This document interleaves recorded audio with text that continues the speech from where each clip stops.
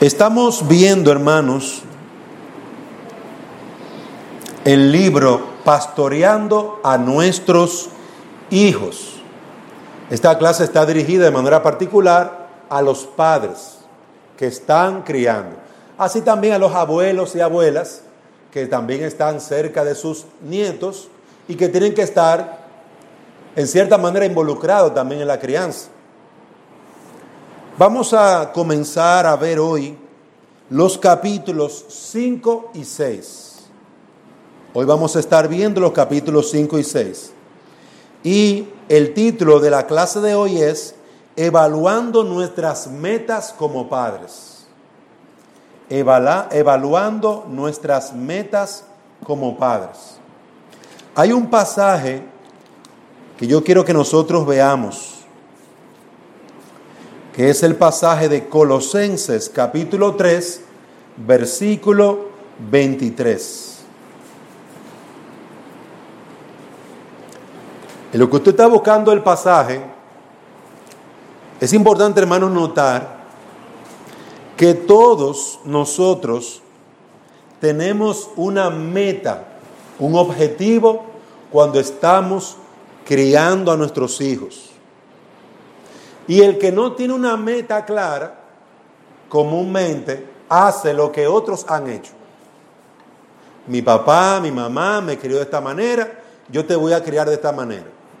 Mi papá me enseñó a respetar, usted tiene que respetar.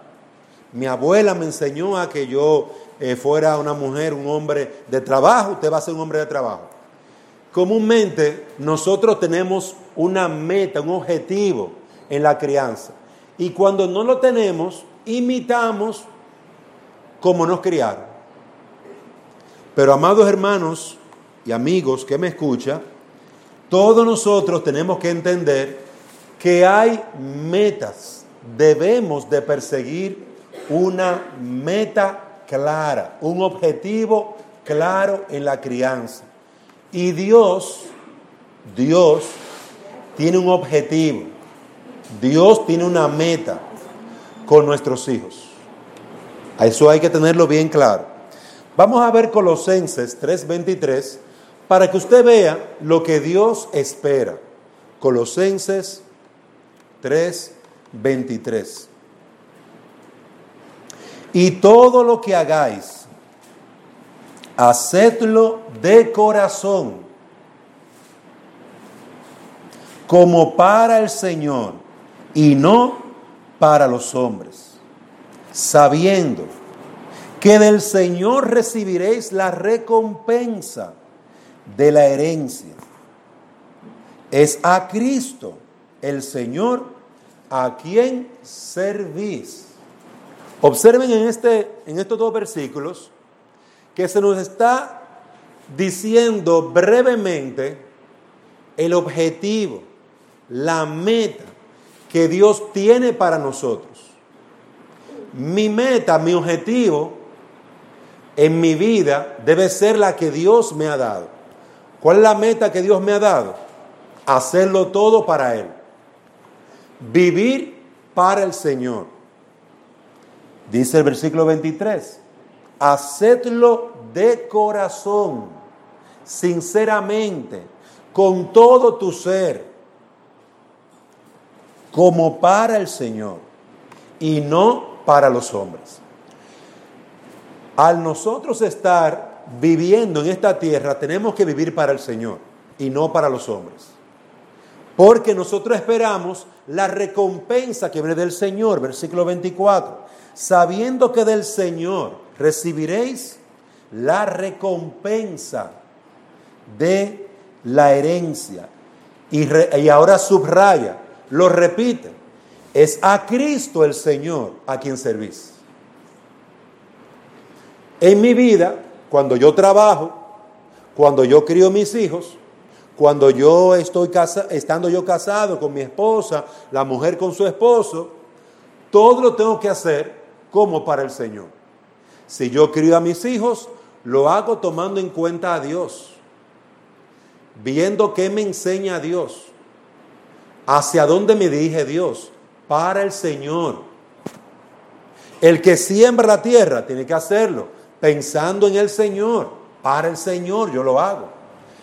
Toda mi vida es un servicio al Señor. Vivimos para gloria de Dios. 1 Corintios 10:31. Si comes, si bebes, haces cualquier cosa, hazlo todo para la gloria de Dios. Hazlo todo para el Señor. Entonces Colosenses 3:23 al 24 nos recuerda esto. Nosotros vivimos para el Señor. Hacemos todo para el Señor. ¿Quién te va a recompensar? ¿Tus hijos? No, el Señor. ¿Tu esposa, cuando tú le sirvas bien como hombre? No, el Señor. ¿Tu esposo el que te va a recompensar? No, el Señor.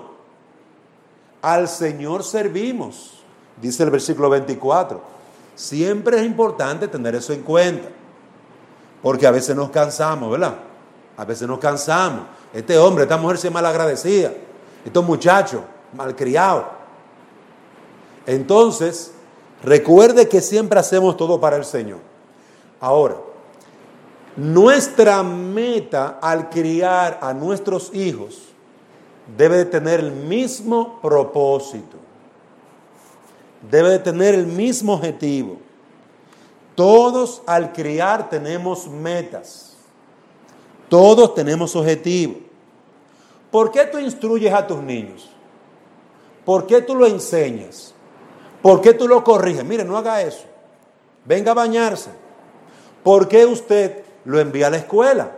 ¿Por qué? La Biblia enseña que tienes que hacerlo porque el Señor debe de ser glorificado en la vida de ese niño. Porque el Señor debe de ser conocido en la vida de ese niño. Todo debe de guiar a nuestros niños hacia Dios, hacia el Señor. Eso es lo que dice aquí. Cuando tú crías a tus hijos, ¿a quién tú estás sirviendo? A Cristo el Señor. Tú estás sirviendo. No pierdas el norte. No pierdas el objetivo. La meta no es que yo sea niño bueno. La meta no es que sean niños preparados, que sean abogados, que sean médicos. Esa no es la meta final. La meta final es que ellos, a través de tu crianza, de tu enseñanza, de tu dirección, de tu amor, de tu instrucción, de tu llevarlo a la escuela, de todo lo que tú haces, la meta es que ellos vean al Señor en ti y que ellos caminen con Dios. Al final y al cabo, hay muchos hombres que tienen una buena educación, pero son unos impíos. Y viven sin Dios, comen sin Dios, ni la gracia le dan a Dios.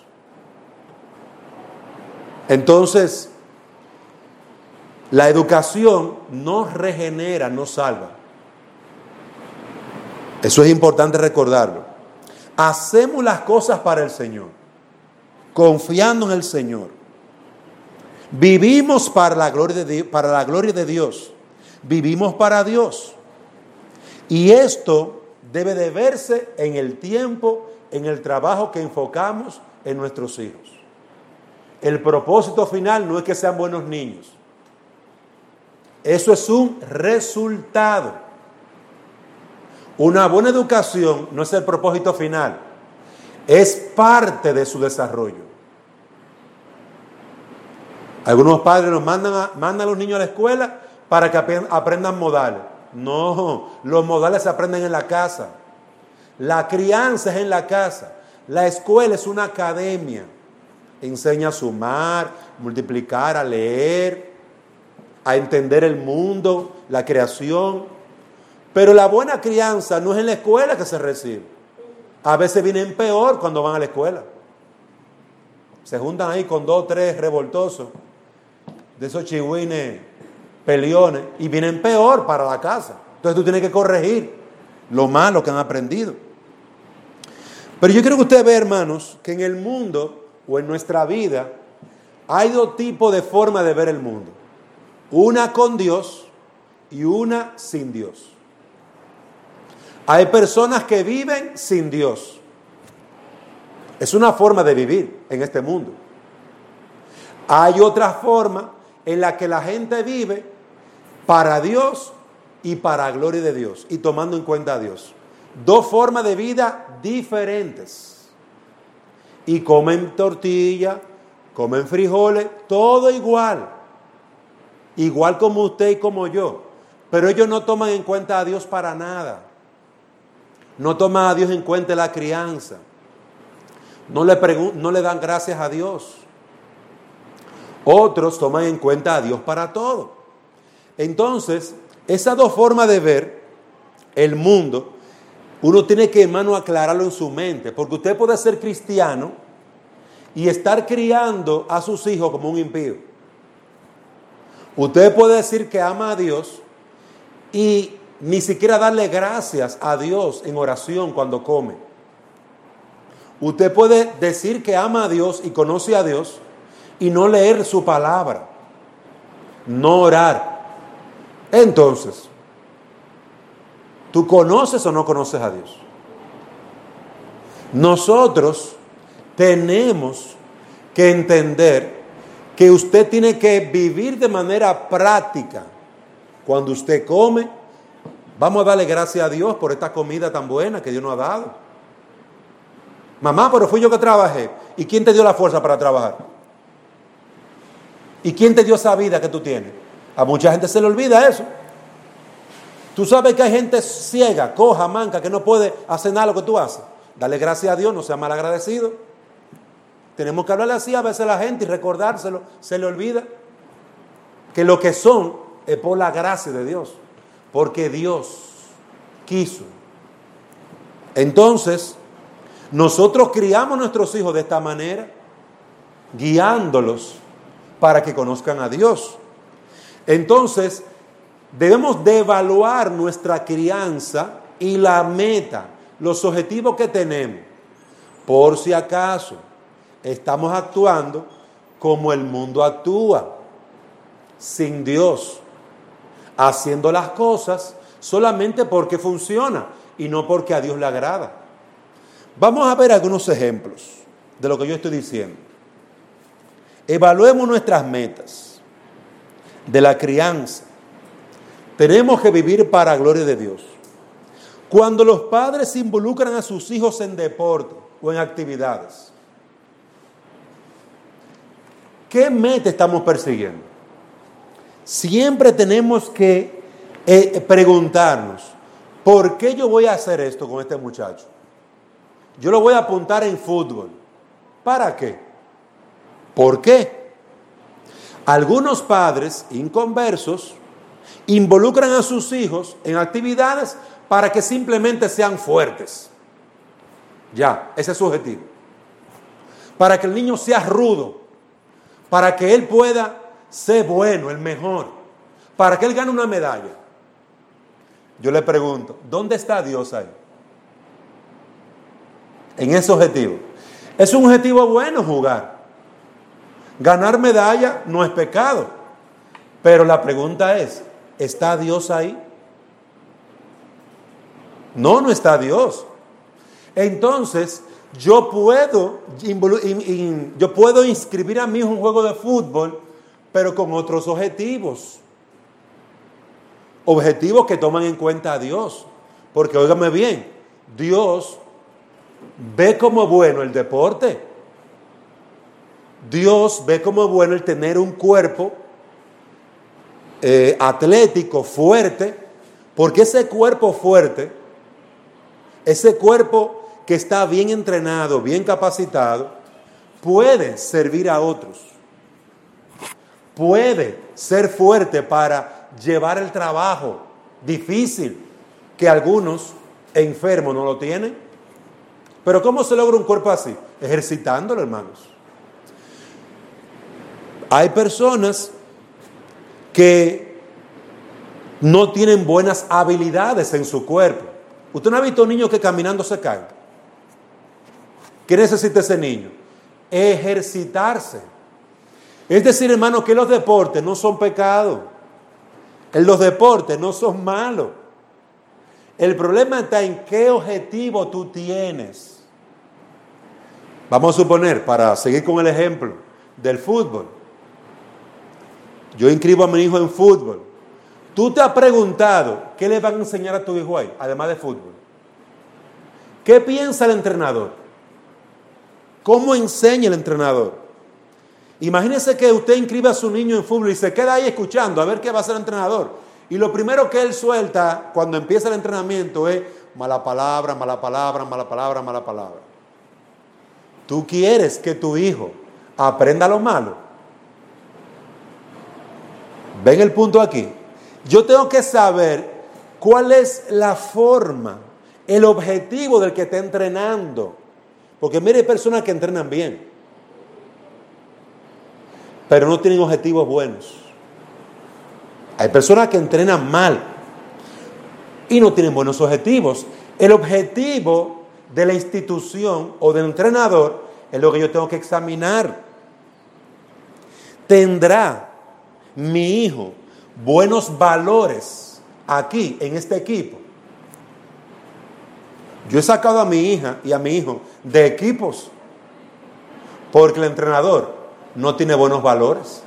Y lo he ido a inscribir a otro lugar porque hay mejores valores. Yo soy el que elijo. Yo soy el que estoy pagando mi dinero.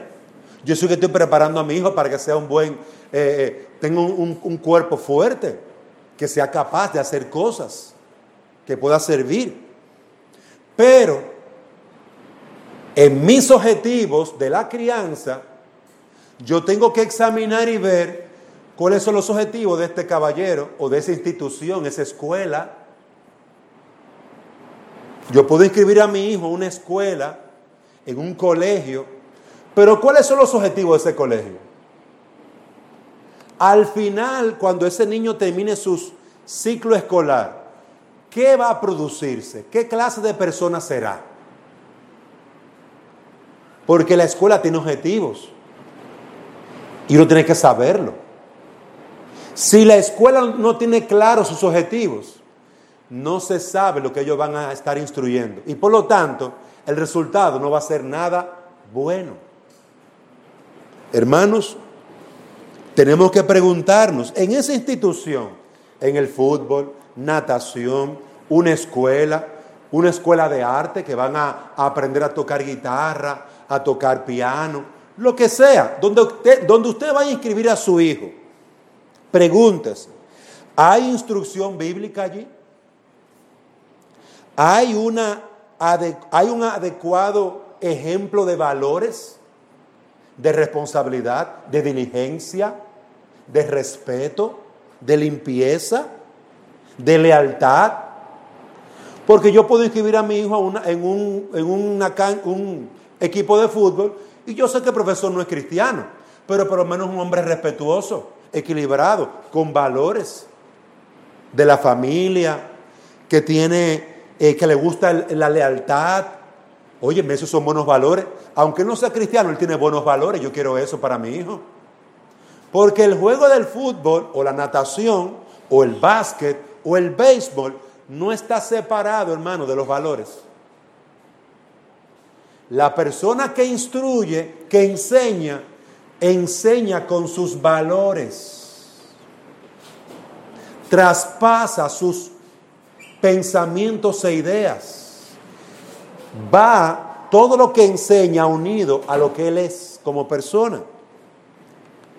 Hay integridad, se respeta el derecho, se respeta la autoridad. Mire, hay equipos que no respetan a sus entrenadores. El entrenador no se da a respetar. ¿A dónde va a llegar ese equipo? A ningún lado. Entonces, ¿voy yo a incluir a mi hijo en un equipo que es un desorden, empezando por el entrenador? No, yo no quiero que mi hijo sea un desorden. Entonces hay tantas áreas que uno tiene que estar pensando, porque uno tiene que evaluar al final qué es lo que vamos a recibir de muchacho. Donde tú lo instruyas, donde tú lo incluyas, lo inscribas. ¿Tienen claro tus hijos que sus actividades tienen mucho que ver con Dios? Es decir, que yo soy el que estoy criando, hermano. Yo soy el que pago la crianza de mi hijo. Yo sé los valores que yo quiero que ellos tengan.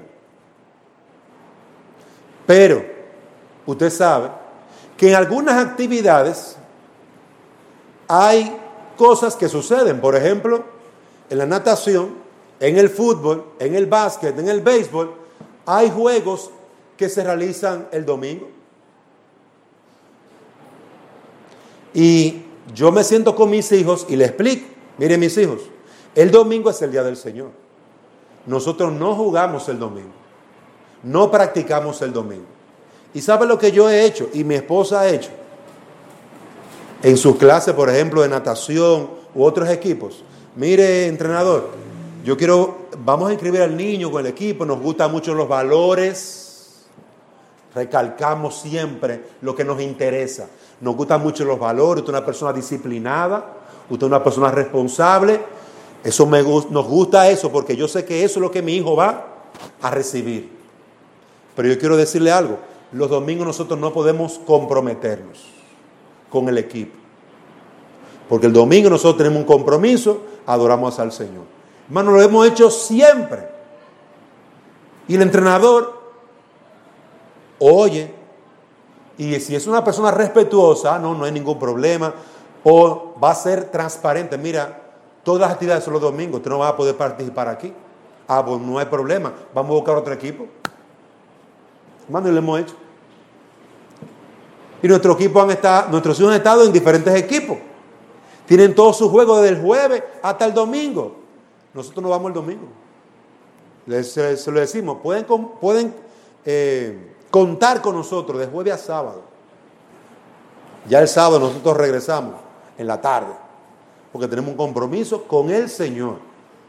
Hermano, yo estoy mostrando al equipo y a mis hijos mis valores cristianos. ¿Sabe cuál es ese? El cuarto mandamiento.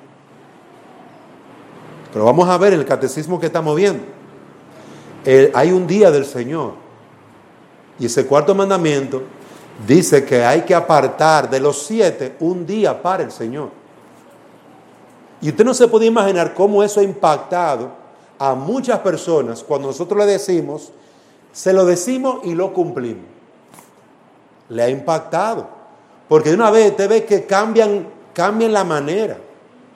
Hermano, hasta los juegos lo han cambiado.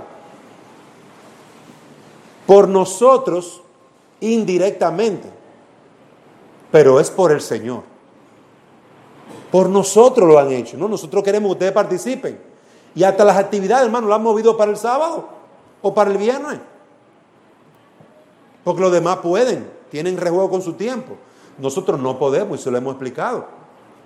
Hermano, pero esos valores cristianos que yo tengo, se los estoy traspasando a mis hijos, con mi ejemplo. Se lo estoy traspasando al equipo, con mi ejemplo. Se lo estoy traspasando al mundo, hermanos. Cada vez que yo involucro a mis hijos en una actividad, yo pongo las cosas claritas desde el principio. Porque no hay presión. Yo soy creyente, yo soy cristiano.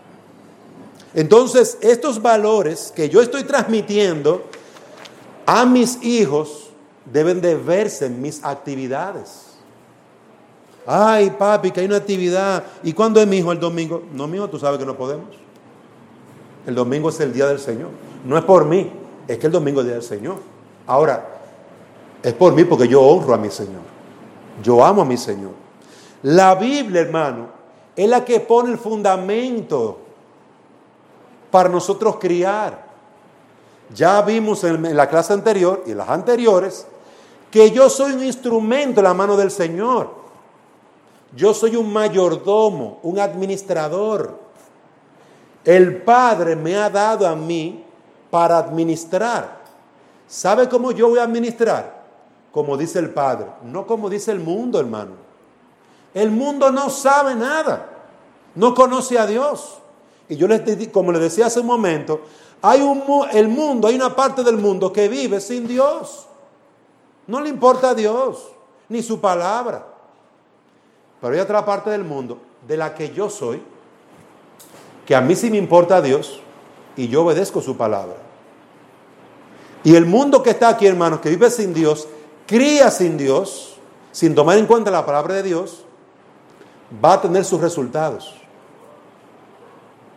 Yo estoy orando a Dios para que los resultados finales sean hijos que conozcan a Dios. No porque yo le he obligado a entender el Evangelio, sino porque yo se lo he enseñado con mi carácter, mi ejemplo y también con el precepto, con la enseñanza y mi comando, mi instrucción. Entonces, hermanos, eso es la crianza. La Biblia nos da la base para nosotros participar de todas las actividades. Estamos hablando ahora de involucrarnos en deportes y actividades. Sí, hermano, la Biblia pone base, un fundamento para que nuestros hijos hagan todas sus actividades, para que participen de sus juegos, para que tengan un cuerpo ejercitado, porque el cuerpo es un regalo, hermano, de Dios, pero es un templo que hay que cuidarlo. Y mire, un niño obeso es un problema porque el niño no se está ejercitando. Necesita tener buenos músculos. Necesita que esa grasa se vaya deshaciendo para que él tenga la fuerza necesaria para servir y trabajar. La Biblia quiere que nuestros hijos sean buenos mayordomos de los talentos que Dios le ha dado. Y su cuerpo son parte de esos talentos. El niño debe desarrollar sus habilidades. Yo inscribí a mi hija en una clase de gimnasia porque no sabía correr. Se tropezaba y se veía cayendo. Yo, pero yo tengo que ver, ¿qué voy a hacer con esta muchacha? Y hicimos, le inscribimos una clase de gimnasia. Y yo hacía las actividades todos los días, pero nosotros pusimos nuestras cosas claras. Mira, profesora, esto y esto y esto. Tenemos esta situación con esta niña. Y observamos, escuchamos los valores que tenían, hermanos.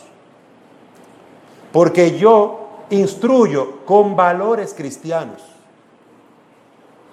Yo enseño con valores cristianos. Y aunque no sea cristiano el profesor, yo observo los valores, oigo los valores que tiene, porque aunque muchas personas no son cristianas, tienen valores cristianos de trasfondo. La lealtad, la responsabilidad, la diligencia, esos son valores cristianos. El cumplir con el deber a tiempo, esos son valores cristianos. Y aunque las personas no sean cristianas, esos valores son buenos para nuestros hijos. Tenemos que desarrollar, hermanos, a nuestros hijos, desarrollarlos, fortalecerlos. Y las actividades atléticas pueden ser una manera valiosa de proporcionar ese desarrollo. Pero, amado hermano, nunca un creyente puede separar habilidades atléticas de los valores cristianos. Nunca lo puede separar. Porque las habilidades atléticas estarán siempre unidas al valor que la persona tenga.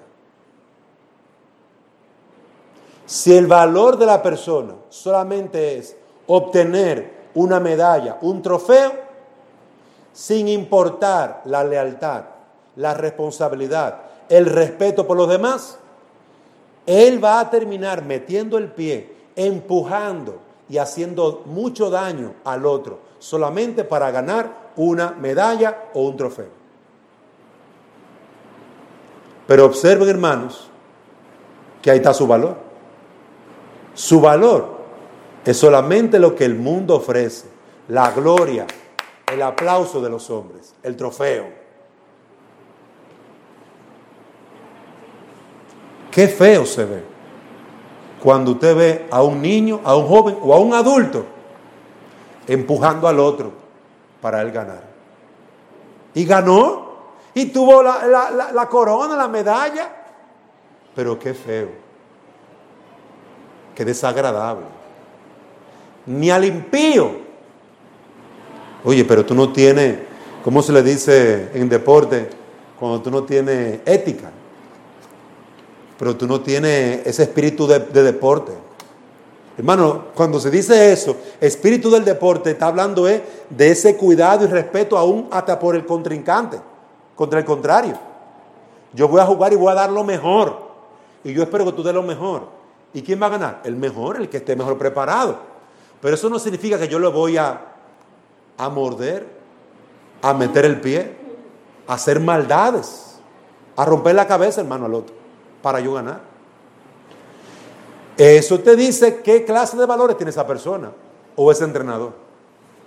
Entonces, queridos hermanos, nosotros estamos viviendo en tiempos que hasta utilizan los deportes o las actividades con valores que no son agradables a Dios. Por lo tanto, nunca separemos deporte de los valores y de la enseñanza que usted está transmitiendo. Yo estoy criando, hermanos, cuando instruyo, cuando inscribo a mi hijo en una clase. ¿Qué le van a enseñar ahí? Porque yo que estoy pagando esa clase, estoy criando a través de eso. Yo soy responsable, hermano. Yo, papá, mamá, es la responsable de lo que se le va a enseñar ahí. Por lo tanto, procura que la actividad atlética siempre produzca unidad, valores realmente que hablen de la fe. Se puede, hermanos, se puede hacer. Se puede hacer si estamos involucrados en eso. Es más, como familia, qué bonito es cuando salimos juntos a hacer ejercicio. Eso puede producir unidad familiar. Pero, amado hermano, observe cómo la meta de inscribir a mi hijo en actividades físicas, atléticas, tienen que estar de acuerdo a mis valores como hijo de Dios. Pero en segundo lugar, veamos otra meta, otro ejemplo. Estamos evaluando nuestras metas como padres. Cuando tenemos un enfoque psicológico, hay padres que en la educación hacen más énfasis en el enfoque psicológico del niño. Cómo el niño se ve a sí mismo. Baja autoestima, alta autoestima. Cómo el niño se siente con el trato que le dan. Muchos padres piensan que deben trabajar sobre la aceptación, aumentar la autoestima. Y ahí terminan con la sobreprotección de sus hijos. Lo protegen de tal manera que el niño no puede ni levantar una hojita del piso. Sobreprotección. Y el niño no puede tener traumas. Siempre una protección en todo. Y hermano, en esto hay que tener un poquito de cuidado. Todo es importante, porque estamos criando a personas que tienen un alma, hermanos, y sienten, y ven el mundo, y también se ven a sí mismos. Entonces, hermanos, la Biblia nunca habla de aumentar la autoestima. La Biblia habla de tener una autoestima correcta, tener un correcto pensar de vosotros mismos. La Biblia no habla de amarme a mí mismo, tengo que amarme a mí mismo. No, la Biblia dice, ama a tu prójimo. ¿Por qué esto? Porque hay cosas que Dios la ha colocado en nuestra vida de forma natural. Yo me amo de forma natural a mí mismo, hermano. Usted se ama de forma natural a sí mismo. No hay que explicarle que usted debe de amarse a sí mismo. Eso es algo natural. Y me estoy refiriendo a casos normales. Casos normales. Porque me voy a explicar también en casos que no son normales. En los casos normales, un niño que está creciendo con sus padres no necesita que se le dé más autoestima, hermano. Que se le aumente el ego. Eso no se necesita. Ya él tiene un ego. Algo en el que él mismo se ve a sí mismo y se considera, se protege. ¿Qué tenemos que trabajar según las Escrituras? El respeto mutuo hacia los demás, hacia sí mismo. Lo que enseña la Biblia en cuanto a amar al prójimo y servir al prójimo. Porque nuestros niños se aman, hermanos. Usted observa que a unos niños pequeñitos dicen, ese es mi juguete. Usted no tiene que decirle que todo es de él, porque él ya lo sabe. Él va a defender lo suyo. Algunos hasta pelean.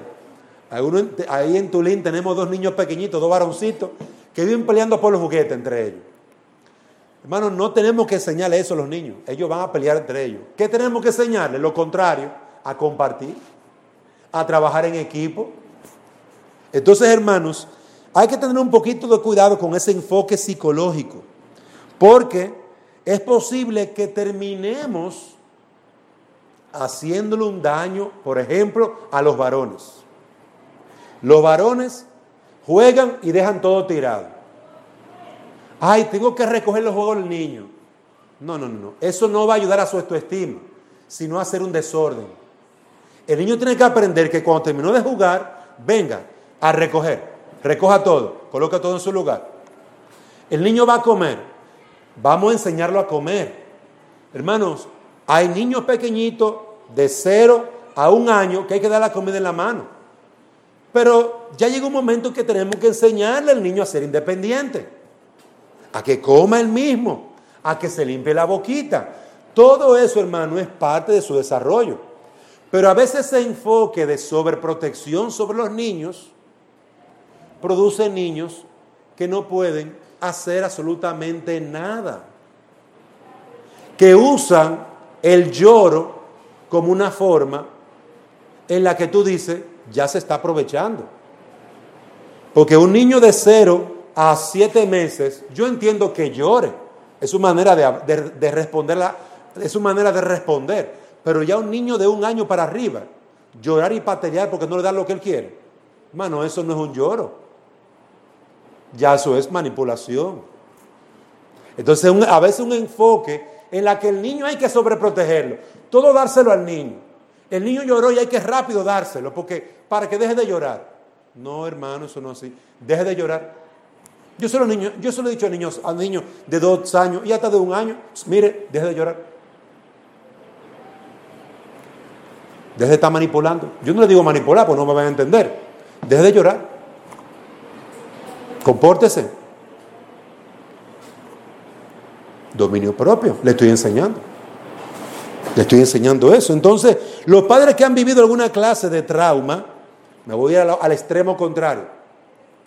Hay padres que hemos tenido a veces trauma en nuestra crianza, con padres o madres que han sido tan estrictos que no nos han dejado ni expresarnos, ni hablar, hermano.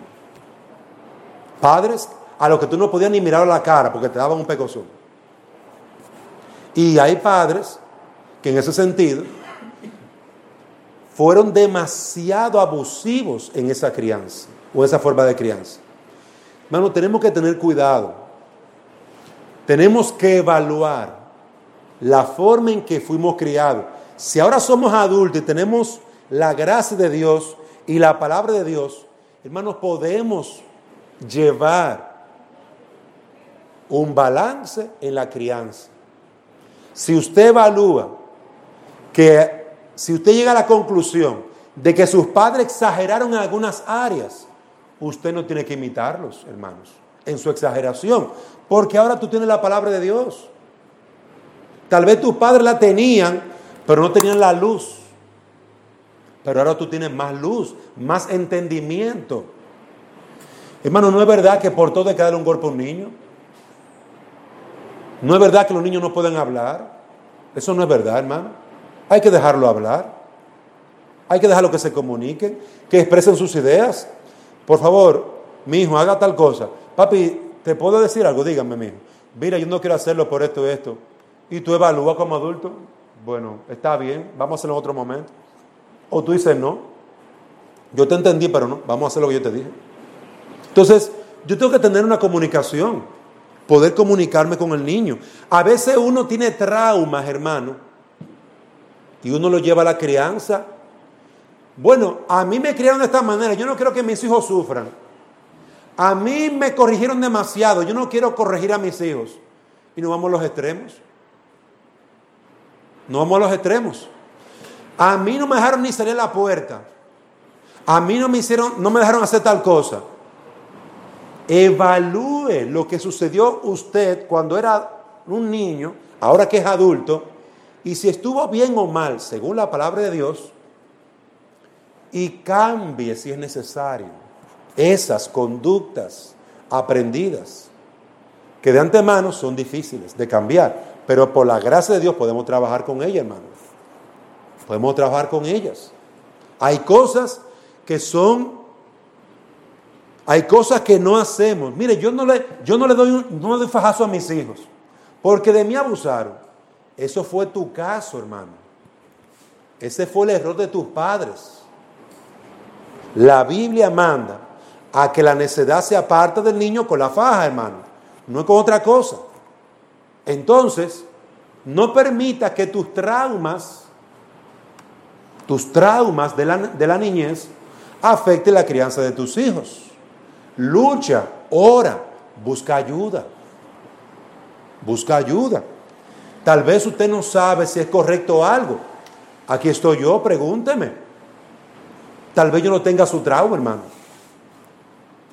Y con otro hermano en la fe maduro, usted, pastor, ¿y qué usted piensa sobre tal cosa? Porque yo he visto esto y esto. ¿Qué usted piensa? ¿Qué dicen las Escrituras? Y hablamos, y entonces usted puede autoexaminarse. Mi esposa a mí me ha ayudado con cosas que yo he traído de mi niñez. Dante, pero eso está mal por esto. Y me ha costado. Pero eso me ha ayudado. Su amonestación, el que ella me lo recuerde, eso está mal. Por ejemplo, madres que nunca tuvieron afecto con sus hijos. Padres que nunca hablaban con sus hijos. Por eso yo no hablo con los niños. Pero eso está bien. No, yo sé que eso no está bien. Pues cambia. Cambia entonces. Pídele a Dios que te ayude a cambiar. Pídele a Dios, ora. Hermanos, los traumas pueden ser un problema cuando nosotros no los enfocamos correctamente. Nuestros hijos tienen que recibir todo lo que Dios manda. Instrucción, amonestación, corrección, la faja, la alabanza cuando hacen un buen trabajo, todo lo que Dios manda. Que yo fui un orgulloso y yo por eso no alabo a nadie. Te está yendo al extremo. La Biblia dice que el que merece honra, se le dé honra. Al que respeto, se le dé respeto. Eso lo dice las Escrituras. Romanos capítulo 13 habla de las autoridades. Están para alabar al que hace lo bueno. Entonces, mire, hermano, cómo las Escrituras nos dan un balance. Autoevaluémonos. Ya se me fue el tiempo, ya son las 10. Así que voy a dejar, que esperaba concluir con estos últimos 2 puntos. Pero voy a dejar unos últimos 2 puntos para la semana que viene. Hermanos, siempre evaluemos nuestras metas. La manera en que estamos criando tiene que revelar, mostrar mis valores cristianos, mis principios cristianos. Si la manera en que yo estoy criando no muestra eso, tengo que evaluarme. Si yo cuando estoy criando veo que hago lo mismo que hace el mundo, o que mis valores son los mismos que el mundo tiene, hermano, yo soy que tengo que evaluarme. Esto es lo que enseña la palabra de Dios. Mira que todos los partidos son los domingos. Pues mira, yo lamentablemente no voy a poder participar en ningún partido, porque yo el domingo estoy sirviendo al Señor. Oye, pero ¿y eso no puede ser flexible? No, mira, tú puedes ser flexible. Porque es más fácil que la gente venga un sábado a las 4 de la tarde, en un ambiente tranquilo, ahí estamos todos y disfrutando. Pero ¿cómo yo voy a cambiar el mundo, hermanos? Es por mi vida, por mis valores. Eso es lo que va a cambiar el mundo. Eso es lo que va a impactar, a golpear el mundo, para que el mundo diga, pero nosotros pensamos que estábamos bien. No, ustedes no están bien. Ustedes no están tomando en cuenta a Dios, ni para tomar sus juegos. Pero ven acá, esto es un equipo, y aquí hay gente que cristiana, aquí ni oran para empezar un juego. Vamos a dar gracias a Dios, vamos a empezar orando. Hermano, hay cosas que nosotros vamos a cambiar por nuestra fe. Nuestros equipos, los padres, nuestros entrenadores, las instituciones donde estemos, van a cambiar cuando comiencen a vernos a nosotros. Esa joven es cristiana, ese hombre es cristiano, esa mujer es cristiana, mira cómo hacen, mira lo que dicen, mira que no participan porque son creyentes. ¿Y por qué nosotros no hacemos eso? También nosotros somos cristianos. Hermanos, el mundo va a ser impactado por nuestras vidas. Que nuestra crianza vaya, hermano, mire, unida a los valores y principios cristianos, para que eso transforme a nuestra sociedad y el mundo. Vamos, hermanos, a orar. Padre, damos gracias por este tiempo de escuela dominical. Te queremos pedir que tú nos bendigas y continúes ayudándonos a evaluar nuestras metas como padres y que podamos perseguir que sea lo que hagamos, cualquier cosa, lo hagamos sirviéndote a ti.